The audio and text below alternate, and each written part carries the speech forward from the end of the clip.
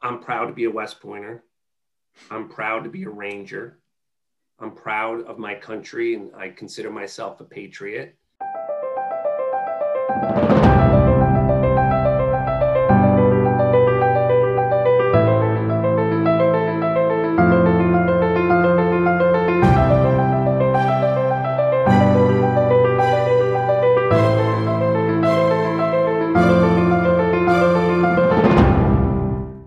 Hi, everyone. I'm Alan Salisbury, and welcome to Profiles in Service, a podcast that explores service in all its dimensions: service to our communities, service to the nation, and even service to humanity. This is a big day for us because this is episode 1, numero uno, our inaugural podcast. I think you're in for a treat because I'm thrilled to have as our very first guest on the program Tom Dierlein, military hero, a hero in the business world, and as you will soon see, a selfless human being who continues to serve us all through his humanitarian efforts. Welcome to the program, Tom, and thanks for being willing to be part of episode 1. No, I'm honored to be here. You know, it's interesting. You know, I always cringe when I hear the hero moniker, right? Like because it has gotten overused over the last little bit, but it's like I got agree. shot, so all of a sudden I'm a hero. Like you and I are both ex-military, so it's like when we know what real heroes look like, right? And those are the folks that do heroic things. They go above and beyond when the stakes are the highest. I happen to get shot just standing there, not doing much. So I wouldn't describe myself as a hero, but I would describe myself as somebody committed to service. You are today founder and CEO of Thundercat Technology, a very successful $400 million company providing technology services primarily to the federal government. And you also run the TD Foundation as a significant source of support to service members, veterans, and military families. I want to talk about those later, but first I'd like to start with the backstory of how you got to where you are today. Your career was launched with your graduation from West Point, the military academy, in 1989. But I understand you set your sights on that years earlier as a young teenager and son of a World War II veteran. Can you tell us how that all began? Yeah, so I'm one of 9. I'm 8 out of 9. And I grew up in White Plains, New York, and had a fairly traditional upbringing, right? And you don't realize it at the time until you get out into the world and you meet other people that have had different diverse backgrounds and different experiences. So my dad was a China Marine at the end of World War II. So he was with General Joe Stilwell and that whole bit, but it was like, I think 46 to 48, early 49. So it was post World War II, but I think he's technically considered a World War II veteran. And my sister was a naval nurse, but, she did ROTC, to help pay for school. My dad could certainly stretch a penny. So she went in the military, but more through a medical ROTC route. And actually that same sister took me up to a football game, and we were visiting West Point. And I was actually very attracted to the honor code at the time. I could see that it was a prestigious school. And I thought that the bonus was that you got to go in the military. I didn't think that was the payback. I was like, and they let you go in the Army for 5 years. So even though I grew up in the 70s during Vietnam, like, it's not like today, right? Like, I didn't sit and watch the evening news with my parents, right? Like, I wasn't aware of it. I was still in the backyard with my brother and Andy Olson or Michael Kennedy playing Cowboys and Indians, or, Army. I didn't realize what was going on during that time frame. And so my frame of reference was the Reagan-Bush era and the pride in America and Americans' military and, the ongoing fight with the Cold War. So yeah, when I was 13, I just said, I'm going to go to West Point. And it really changed my teenage years because I went from being an A-B student to straight A pluses.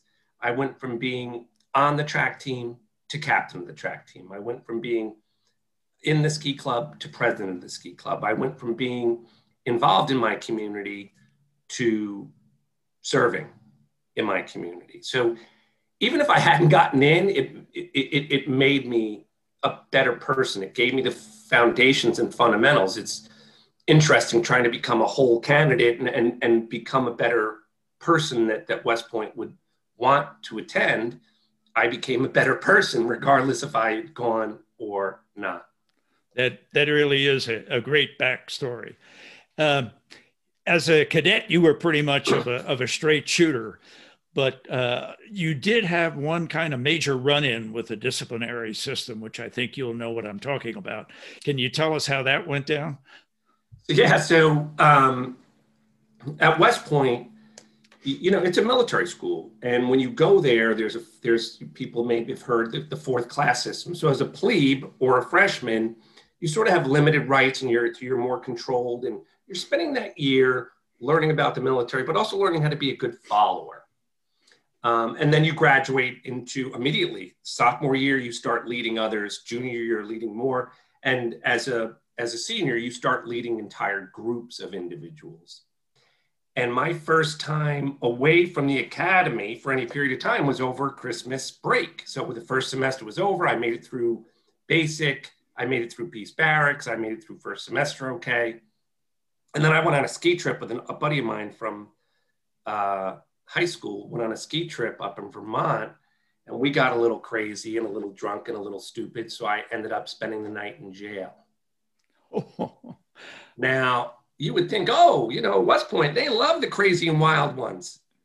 It turns out they do not love the crazy wild ones. So I finally went to, the hearing and they said, yeah, you're guilty, right? UCMJ, conduct on becoming an officer and a gentleman. I forget, it was like 10.11, 10.12. I do remember that. I'll have to go look that up after this podcast. And also, bringing discredit upon the Corps. And it made sense. Like I was an idiot. I did get arrested. I did spend the night in jail. The charges got dropped, but that didn't change the facts that I had done things that were embarrassing. And so now it comes down to the day. I get called up. Now it's late April, maybe mid-April of my freshman year. And I get called to see the superintendent. And for your listeners here in the podcast, the superintendent is the 3-star general that oversees the United States Military Academy. And the other thing that's important for this part of the story, if it's separated, means kicked out. So when someone is separated, it means you're separated from the Corps of Cadets. It means kicked out. So when they use the word separated, it's very important for this story that you know that means you're out. So I go into his, I put on my dress grays. Everything is polished to perfection. I am sweating bullets. I walk in and it's like right out of a movie, right? Like all this oak wooden office that seems like it's as big as a football stadium. He's sitting behind this giant desk and on the walls, right, are Grant, Lee, Eisenhower, Bradley, Pershing. And it's almost like they're all staring at me and just disapproval. Anyway, so I'm sitting there and talking to the superintendent. He's going through my case. And then suddenly the room started to pendulum, or I felt like my chair was penduluming from underneath me. And then everything that the general was saying to me was echoing. And like, I'm trying to be major focused because I got to answer yes, sir, no, excuse, sir. And then I realized the echo is inside my own stomach. Like there's like like I am melting down. Anyway, so he was very understanding and he was very knowledgeable. He goes, I bet when this happened, you were thinking this, and it was true. And he goes, I bet when you told your dad what happened, this is the first thing he said. It was as if my dad told him. Like he was very perceptive of what I had gone through physically, emotionally, psychologically. He was very aware of the situation. And then he got to the end of it and we talked back and forth and it was like a half-hour meeting. And he says, well, let's get on with it then. And he pulls out a piece of paper and he says, well, it has now been determined that Cadet Private Thomas J. Dearline, blank, blank, blank, so Company C1, class of 89, has been found guilty of UCMJ 10.11, 10.1.2, USCC, United States Corps of Cadets, 493, bringing discredit and embarrassment upon the Corps cadets. And therefore, it has been determined that he should be separated. And then he put the piece of paper back on his desk. And I was like, oh, like a gut punch. And then he picks it back up and he goes, lucky for you, there's a comma here. Comma, but that this separation be suspended for a period of 6 months, 35, 120, and 3. He has my life in his hand, and he sort of cracks a joke at the end. So this was kind of a transformative event, just like you in your teenage years had become instead of an A-B student, an A student, et cetera. This kind of, reset your attitude going forward, wouldn't you say? Yeah, and I think that it was an important lesson, right? Because at the time I was still only 18 years old. Like in the summer of '85, I was 17. So I had just turned 18. I was very young. And I think it is the importance of, taking a step back and looking at someone's character and, appreciating who they are. And he gave me a second chance. I mean, honestly, he could have not. No one would have blamed him if he had said, we don't need this kid here. So it did contribute to that grit that I think is part of the reason that I'm so successful today. Well, so you didn't quit and you stayed out of trouble. And finally, in May or June of 1989, you actually graduated. You're a second lieutenant in the infantry and off to Fort Benning in Georgia for infantry basic training and airborne and ranger schools. How did those go? That's not all smooth sailing? No, I don't think any part of my story, Alan, is I don't think smooth sailing is any part of what people would say how I've made it through. Just like everybody else, right? You're just trying to get through the day. So when I showed up at West Point in the summer of '85, I could do 17 push-ups. I was 6'2", 127 pounds. I could do 17 push-ups. So I got infantry. I picked Berlin as my first assignment, and I had gone to airborne school in '87, and that did go well. That was a good experience. Ranger school, when I showed up the first day, you got to be able to do 42 push-ups in 2 minutes. My first 10 push-ups, he counted 0 of them as quality push-ups. So I knew I was in trouble because I'm looking at 42, 43. So if he's not counting the first 10, I don't think I'm getting there. And then they give you 7 minutes because in Ranger school, you're allowed to fail every task once. So you're allowed to retake it. But if you retake it and fail it, you're out. So they give me a 7-minute break and tell me to restart. I think the second time I got to 39, which is quite honestly a miracle. And so I was kicked out. I was kicked out of Ranger school. So I went back to the mortar school. I did some work for the airborne school, and then I got back into Ranger school. I failed the Florida swamps. So there's 4 phases, right? There's the original phase, there's the mountain phase, the swamp phase, and the desert phase. And I failed Florida. So I had to recycle Florida. And again, I could have quit, but I didn't. Here's an interesting fact. I was with a kid named Ralph Hedenberg from the Connecticut National Guard, and another kid whose dad was actually a colonel in the Army. So I guess he was an Army brat. Ross Kaufman. They're both generals today. So I'm the failure of the Ranger group, right? Like I dropped out, right? So I did graduate from Ranger school, but it's just interesting that my 2 Ranger buddies, Ralph Hedenberg is now a brigadier general with the Connecticut National Guard, and Ross Kaufman just pinned on his 2nd star about a month ago. So that was an incredible crucible event in my life for sure. So you mentioned, I think that you had picked Berlin for your first assignment. You have a 5-year commitment. And while you're in Germany in that particular period of time, I recall that George Bush 41 responded to the Iraqi invasion of Kuwait by launching Operation Desert Storm, later called the First Gulf War. What was your experience in Berlin like during that particular time? Yeah, it was interesting, right? Because in the military, you meet a lot of guys that love the hunting and the fishing and the outdoorsmen. Like that is not me, and I even feel like a bit of a fraud as a Cub Scout den leader because I'm like not Ricky Raccoon, right? And so I was like, I'm going to pick Berlin. Like that'll be I want to be an urban warrior, right? And so it's just interesting that I picked the largest city in Europe for my first assignment. But then a lot of people, my year group all went off to the desert. So I did volunteer, right? They did create a volunteer list. And so I raised my hand. I'm like, I'll go. But they did call me, but we didn't have pagers or cell phones back then. They called my house.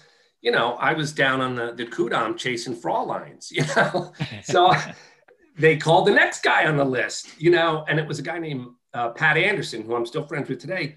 But like he's married with a brand new baby. He had come out of the Ranger battalions and gone to officers candidate school.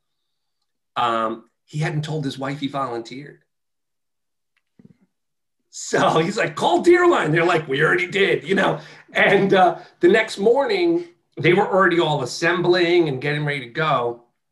And a few got attached to units, but most of them just went to Kuwait and set up ranges for people to go and get their weapons set before they went into combat. But not a lot of people from Berlin went. Berlin has a special relationship with the United States, right? At the end of World War II, it was the Americans that came in and stopped all the pillaging, the plundering, the rapes, and put law in place, right? So the older folks remember that. Then next, the Berlin airlift with the food and dropping that. And then when the Berlin Wall came up, it was our tanks that rolled up there. So anyone that's middle-aged in Berlin in '89 loved Americans, and teenagers wanted to be like Americans and pop culture. And so Berlin was a great place to be stationed in terms of a place that had a really great, German-American relationship. But there was stress during that time. And there were protests, no blood for oil and things like that. So, it was an interesting time to be there, but most of my experience in Berlin was very positive. But I did not go to the Gulf. Instead, I drank Hefeweizen beer and ran around causing trouble. Well, your 5-year commitment was up in 1993 following the end of that war. There had been a big buildup, of course, of the Army in particular, in preparation for Desert Storm. And so after the war, I think it was President Bill Clinton that started a drawdown right about the time your commitment expires. Did that influence your decision to leave the service? No, I mean, there was a RIF, right? A reduction in forces, or what Academy graduates will call an early out.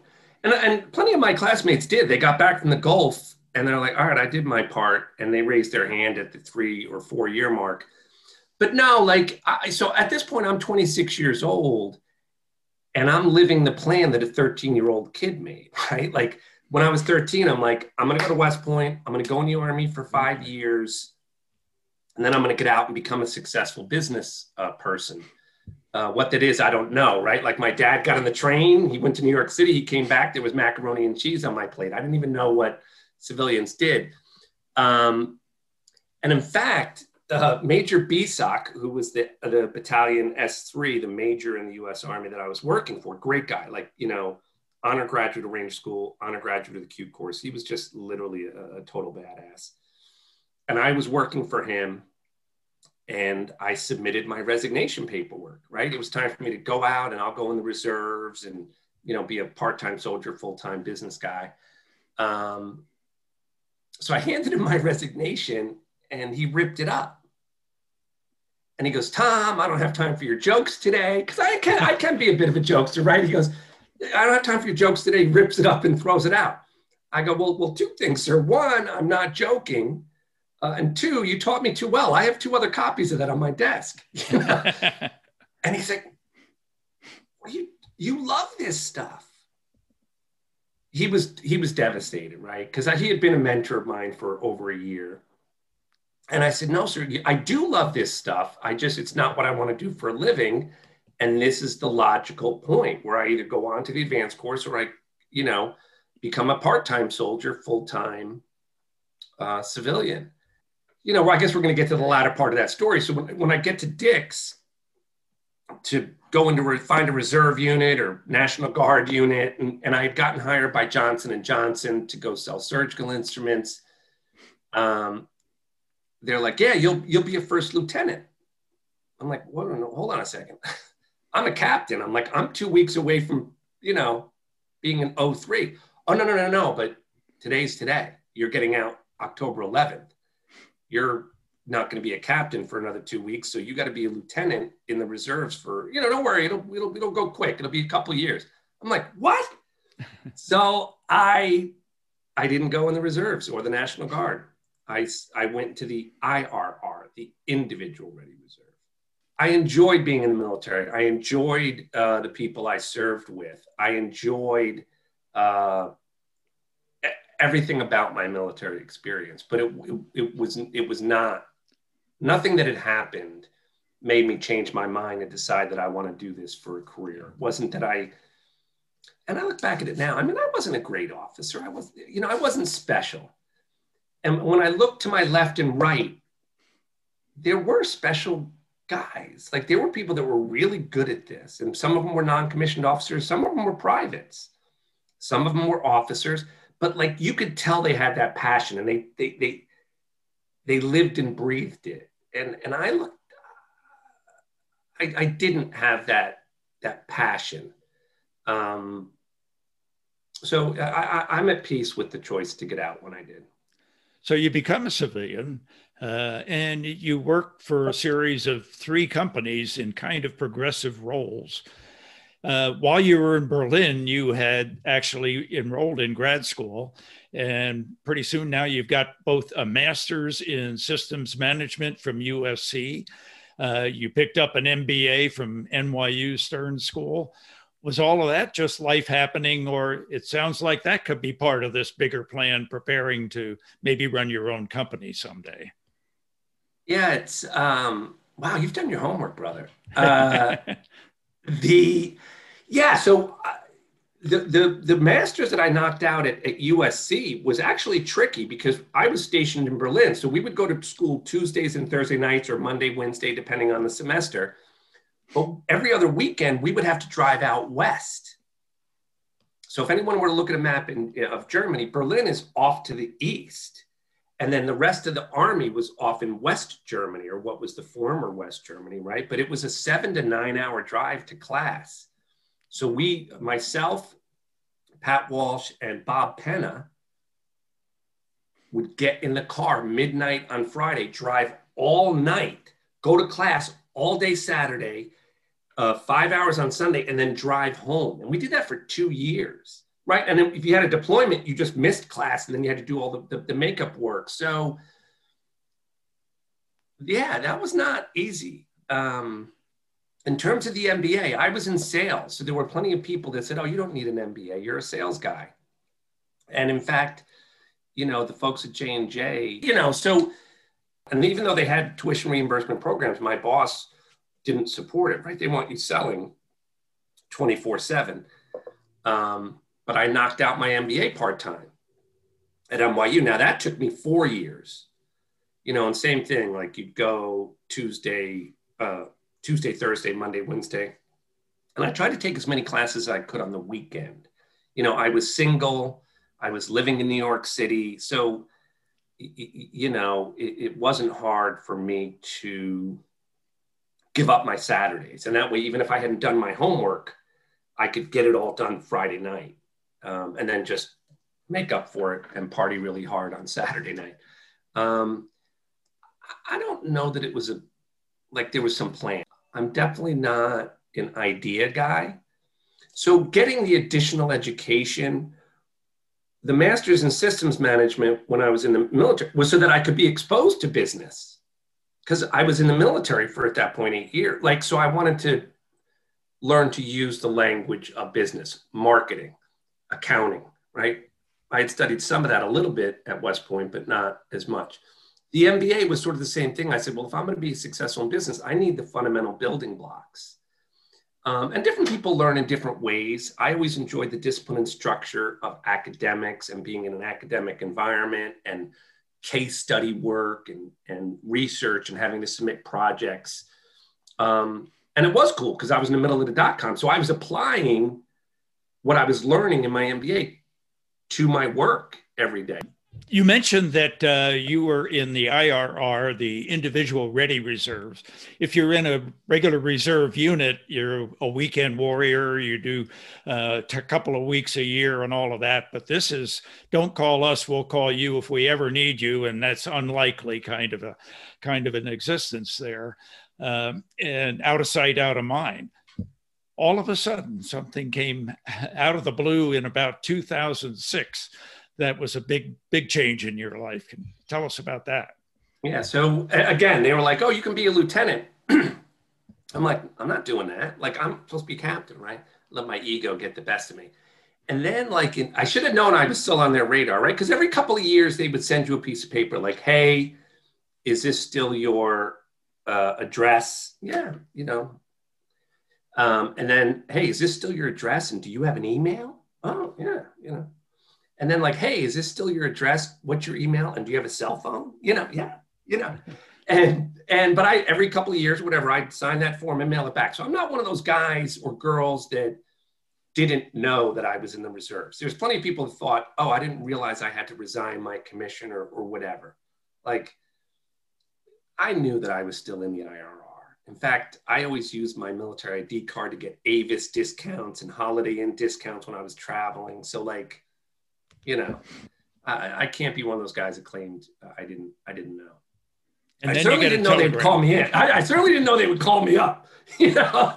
And when they did, you know, so it was October of 2005. It was via Western Union, like a telegram that was taped to the desk, taped to the door of my apartment in New York City. I had just gotten back from a business trip and I'm like, what's this?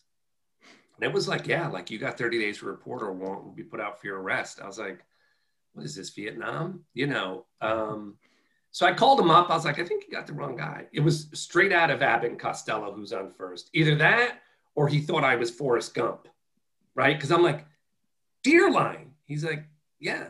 I go, Delta, Echo, India, Echo, Romeo, Lima, Echo. Yes. Thomas J, 38, 10, 11, 60. He's like, yes. I was like, why are you calling me up? You know, like I got a bad back, a big belly, and you know, I'm nearsighted. Like I'm not the airborne ranger killer that I used to be. And but I later found out that what they were doing sort of made sense, right? Like, and they were now trying to set up civil affairs, the non-kinetic folks, right? So I wasn't going to be kicking down doors and chasing bad guys. So they said, well, how do we stand up these units to go do, you know, what Americans are classically calling reconstruction, but it was like economic development, governance, nation building. Yeah, humanitarian aid, you know. So, and that's what I was called up to do. So I went to Fort Bragg in the fall of 2005, and we spent 6 months, you know, welcome back to the Army, including having to go into the MBC tent. You know, you never miss that. Instead of an M16, I had an M4, you know, but other than that, it was okay. I'm sort of getting a second chance at this. But before I decided to go, I did have some dark days. I'm not going to lie that I was like, oh, this is great. How do I get, you know, I was like, I don't think I'm going to do this, right? I'm proud to be a West Pointer. I'm proud to be a Ranger. I'm proud of my country and I consider myself a patriot. So like, it was sort of like, I call it the shaving or the grandchildren, right? Like, I got to shave every morning. So how can you look yourself in the mirror right? If you said no, like your country called you and asked for your help and you said no, like, what are you going to tell your grandchildren? Like, the United States needed me and I called a lawyer, so yeah, go ahead. Technically, you did have the right to say no, I understand. Is that correct? Yeah. So that part, so I said, all right, I'm going to go. And like, so they clear out my apartment in New York City and, literally there's like an old mattress and a telephone. Like there's two items in the apartment. They've now shipped my stuff to be stored at Fort Hamilton in Brooklyn. And the phone rings. And it was St. Louis. It was Human Resource Command saying, yes, we did in fact make a mistake. You're past your military service obligation. If you don't want to report, you don't have to. But at that point, I had taken leave from my thing. I had hit the gym for a couple of weeks. And I was looking forward to serving my country. And then when I reported to Fort Jackson for their 10-day little welcome back training program, they did. Like there was 60 of us that went in a room. I guess they called up 360 and only 60 of us showed up. And then of the 60, they're like, Abbott, Anderson, Ball, Dearline, Davis, they were going, and it was alphabetically 10 names they called and said, you folks don't have to be here. So if you want to leave, please go to the back and see Sergeant Smith or whatever it is. 2 people got up that night and went back. And then over the course of the next week, I think 4 more people left. I think that, at that point I had made a decision and I was going to serve. And eventually they did make me sign a form saying I am volunteering for the ride. And then went to Fort Bragg. The only other time that I volunteered for combat versus a cushy job in the green zone is they kept telling us, we're going to put you in a role that fits your background. And my role would have been economic development and microloans for these small businesses. But that they assigned us alphabetically. They made us hand in our resume and write bios and list skills.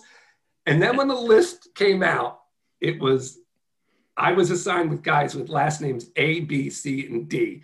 And then company B Co was E, F, G, H. So they didn't even read our bios. But I did finally get someone in the green zone request me to come work in their office. But at that point, I had already been in Baghdad for 2 weeks, had already transitioned, had already met my Iraqi counterparts, had already spent time training with my team. So I didn't want to go to a green zone job. So as luck would have it, I got popped. All right, Tom, we're going to take a break now and actually wrap this up as episode 1 with the good news that we'll be continuing this interview with Tom Dearline on episode 2 of Profiles in Service. I look forward to seeing you then. Until then, this is Alan Salisbury saying thanks for watching, listening, and being part of this podcast.